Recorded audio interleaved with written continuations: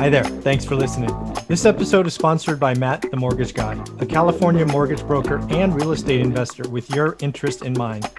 For good, honest advice and any of your residential financing needs, go ahead and shoot him a message at matt@themortgageguy.com or feel free to text him directly at 916-529-7600. Remember, when you're ready to apply, call Matt, the Mortgage Guy. And just so you know, for one rental at a time fans, he is waiving his $6.95 processing fee. Take care. Hey everyone, episode 2 with Mr. Jonathan Twombly. How you doing, sir? I'm doing great, Michael. How are you? Excellent. So you just had your quarterly mastermind yesterday where you bring in some just huge, big shots. So I just want to sit back and listen to what you learned yesterday, because I bet there was lots of little tidbits that'll be interesting for multifamily and residential investors. So what you got? Yeah, so it was a great day. These mastermind days are always really terrific because, you know, we've got great speakers who come in and you know, teach about either what they're seeing in the markets or what they're currently doing, or, you know, sort of skills around how to actually do something. So we had a bunch of panels yesterday. We had a panel of lenders talking about what they're seeing, a panel of brokers, panel of syndicators, panel of passive LP investors. We had a syndication lawyer come on and talk about the changes that the SEC is making to make syndication actually easier, and then we had just a panel about a big deal I was involved in recently, kind of breaking that down and talking about how to grow your investor base. So, but what I want to talk about right now is sort of the lessons that I learned about the multifamily market and where it's going from these other professionals. And the thing that just clearly stood out to me, and I have to say, like, this is, you know, I was wrong about where things were headed. I mean, I've been expecting a correction in the multifamily market for quite some time, and just hasn't happened. And not even COVID has been able to knock the legs out from under this thing. So at this point, I just see this bull market going on for at least a few more years. Like, wow.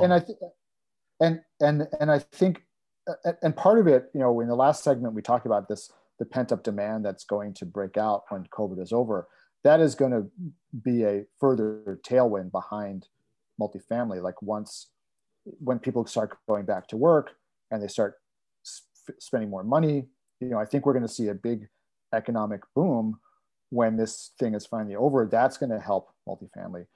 We still have a real shortage of housing, and especially in markets where the population is growing, and COVID has accelerated some of that. You know, I don't think that, I think it's like everything else. I don't think COVID has made a permanent shift or raised the level of migration permanently. I think it pushed a lot of people who were thinking about it already to take action now, and then those people are already done. So we may actually see a decline temporarily in inward migration to some of these states, because I think COVID just kind of accelerated a lot of people's plans. But it's still a trend that's going to continue. It's not going to stop, right? So in certain markets, there are just a lot of tailwinds behind multifamily and renting, just because of the population factors and stuff like that.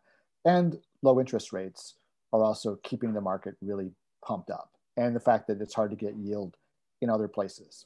So what does that mean? It means that the frenzy is going to continue for some time, and finding bargain deals is just going to be more and more and more difficult, or just continue to be difficult. So, you know, I think it puts, frankly, syndicators in a little bit of a tough spot, and the reason is that if you're buying with your own money, right, and your time frame is till you die, right, an asset that you buy today, like 30 years from now, you're never going to think I overpaid for that asset. Correct. Right? So absent some like huge economic calamity, right? Like, it's just very unlikely that asset in 30 years is going to be worth less than it was when you bought it. Right? But that's a situation where, you know, you're investing your own money, you are going to get whatever return you get, right? If you're looking at the really long game plan. You're not worried about producing a return for investors or any of these things, right? You're just buying it. In that situation, you're just, yeah, why would you not buy, right? Especially if you're reserved enough, deep pocketed enough to ride out any, because there is going to be a correction. I'm not saying there's not going to be a correction ever. There is absolutely going to be a correction in this market, but I just don't think it's going to happen in the next couple of years at this point, unless, I want to talk in a minute about what I think could spark it, right? Okay. But, you know, as long as you can ride it out, then you're going to be fine. Yep. Right? Maybe some years you make less money than others, but basically you're going to be okay. The problem though for syndicators is that you have to produce a return to investors, and investors, now institutional investors are realistic and they know that this is a low yield environment and they will accept low yield returns. Problem is for the retail investors, they've been trained to expect, 8% preferred returns, cash on cash of at least 8%, overall IRRs of 15, 16%. And even when the syndicators are not actually producing that, they still continue to market that, right?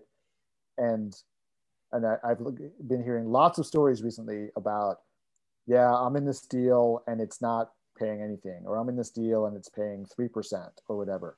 There's a lot of that. The syndicators who are running those deals are still marketing the next deal as, yeah, this is going to pay an 8% preferred return, blah, blah, blah, blah, blah, even though they're not producing those returns. So, but the retail market has been trained to expect that. So it's very difficult to go out and say, hey, look, this is going to pay you 5%, which in this environment is a good return. And this is a solid 5%. This isn't like a ginned up 5% that if everything goes right and you're going to get paid. This is like a real solid 5, right? But the retail market doesn't want to hear that for the most part, because they've been because they're like, that's not high enough. I don't like the return. It's not high enough. Sure, okay, I could go and promise you it's going to be higher, and then it does what it does. That's not me. I'm not going to do that kind of stuff to people. But it does. Right. But it creates a marketing problem when it's like, well, that guy down over there says his deal is going to pay an 8. Well, he's saying. Go talk to some of his investors about whether his deals are really paying 8 or not, right? And so, we did have this passive investor panel yesterday, and I think a lot of people on that panel, the older, more sophisticated, not older, but the more experienced passive investors basically said, oh yeah, when I started, I just went for the deals that promised the highest returns. Now more sophisticated, and I don't do that anymore because it usually doesn't work out that way. I'd rather go with the guy who's honest, whose deal didn't, the guy whose deal didn't work out as well as planned, but he communicated really well. And, like, I'll go with that guy again over the guy who promised great returns and then, didn't communicate and didn't produce the return. So yeah. So this low rate environment, this low yield environment presents the problem for syndicators where, on the one hand, the deals cost what they cost. On the other hand, the investors are demanding these high returns, and it's very, very hard to square the circle. So what winds up happening is a lot of either financial engineering or creative underwriting or really high risk taking in order to try to meet the return expectations of the retail investors. And I think that's an environment in which I continue to not really want to play, to be honest with you, because it is very, very difficult to find a deal that's like an honest 8% preferred return, right? I mean, they're out there, they exist, but it's very, very difficult to find them. So yeah, the one question I wanted to ask you that I saw yesterday, it might have been, what is today? It might have been Tuesday, right? Where the 10-year treasury's up, right? It's already impacting residential lending, right? It's up almost a quarter point in 6 days. Somebody was calling for the 10-year to hit 3% by the end of the year. And the first thing I thought about with that was, first off, that person's crazy. There's no chance in hell it gets there. in, this calendar year. But then I said, well, just in case, what happens? And I'm like, well, shoot, cap rates at 5% on a multifamily when you can get 3%, kind of riskless.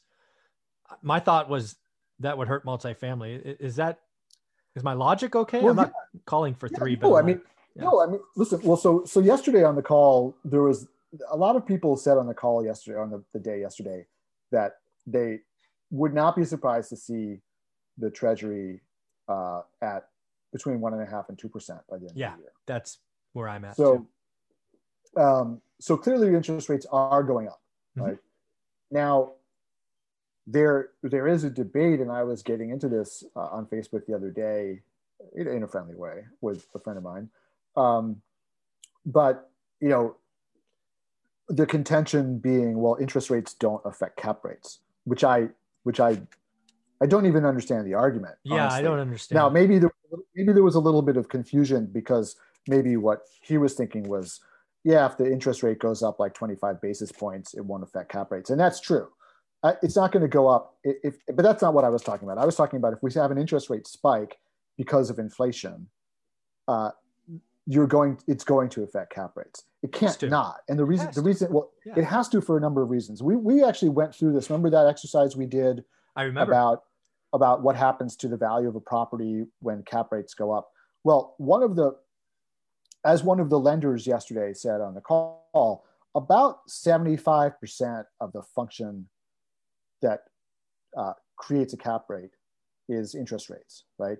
The other 25% is like investor sentiment, right? So, but it's basically 75%. And the reason for that, it's not lockstep, but there's a correlation. And the reason for that is that, well, there's several reasons. One is that whatever your cost of capital is, you have to build in a spread above it to make a return, right?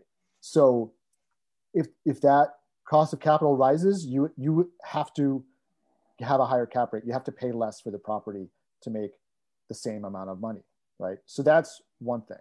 And another thing is that lenders require you not just to pay your debt service, but to have a cushion over the debt service of about 25%. So they want your NOI, your net operating income, to be at least 1.25 times and sometimes 1.3 times your debt service. If interest rates go up, that means that your debt service goes up. So that 1.25 ratio, that requires more NOI, right? And if you can't get more NOI, it requires a lower price and less debt. So interest rates will absolutely cause the prices of real estate the cap rate to go down. Now, there's other things. The cap rate to go up. Sorry, the cap rate to go up. Absolutely. Yes. Thank you. Now there's other things that could happen. I think what a lot of investors are kind of counting on is that if there is inflation, it'll cause rents to rise. If rents rise, your NOI will go up. And then even if the cap rate goes up as well, your NOI will go up enough to compensate for it, right? So you'll still wind up, and it really depends on like how all these factors play out. Yeah, I mean, let's just play that out. I mean, just logically speaking, have been looking at the market for a long time. My suspicion is interest rates will go up much faster than your rental rates, right? You have leases, 1-2 year leases. They don't go all up at the same time. I mean, I get it, when you live in the theoretical, but in practicality, interest rates will move a lot faster than rents. Yes, they will. Interest rates can spike very fast if things go wrong, right? Or if the market gets skittish or what have you, they can definitely spike quickly. I think that there is. So it really depends on how fast the interest rates are going up, whether inflation will carry the rents up at an equivalent rate or not, right? And I think usually the inflation will start before the interest rate hikes happen, right? Yes. But as you correctly point out, when you have a lease, if there's really bad inflation, if there's 10% inflation, right, your lease payment is worth 10% less at the end of the year than it was at the beginning of the year, right? Mm-hmm. Now, your debt service is locked in, so that ratio is still going to be okay, but maybe your expenses are going, like you may have to pay your employees more, or the cost of inputs may rise, or energy costs may rise. Like there's all kinds of different things that go into this that can affect your NOI. But one of the things that I've been hearing a lot of people saying, and this is driving, again, the move into real estate, and another thing that we talked about yesterday, which is an important point to understand, is that, right now, a lot of assets are just toxic, right? Hotels are toxic. Retail is toxic, right? A lot of people who used to invest in those assets are looking around and saying, well, what is there to invest in right now? Office has become, I wouldn't say it's toxic, but people are wary of it right now, right? A lot of people who used to invest in those other assets are looking around and saying, what are we going to do with our real estate allocation? Where are we going to put it? Well, now there's only two things to put it into. There's multifamily and there's industrial, right? And so that's also causing the attention to real estate to continue, right? So to multifamily to continue, which is keeping prices high and cap rates low. That could go into reverse, right? If the economy, we get through COVID, it's solved, it's done, people start traveling again, I think there's going to be a lot of money flooding into, hotels, retail, stuff like that. I think there's going to be a lot of bargains. Did you see? I think this was 2 weeks ago. Is it Red Roof? Red Roof's kind of a Roof Inns. Yeah, Red Roof Inns. Somebody is already looking at taking them private. One of these leveraged hedge funds. Again, and I think it's a genius move. Kind of like you're right at the end of this horrible time frame. You announce it now. It takes you 60 days to get through, and boom, you're in April. And we've already said earlier that once April comes, things get really good. I think there's going to be a lot of attention on hotels, kind of starting now, because I do think it gets better. Think about all of the distressed. There's a lot of people raising distress funds right now, right? And I think there were people who were thinking that, like, hey, there's going to be multifamily distress.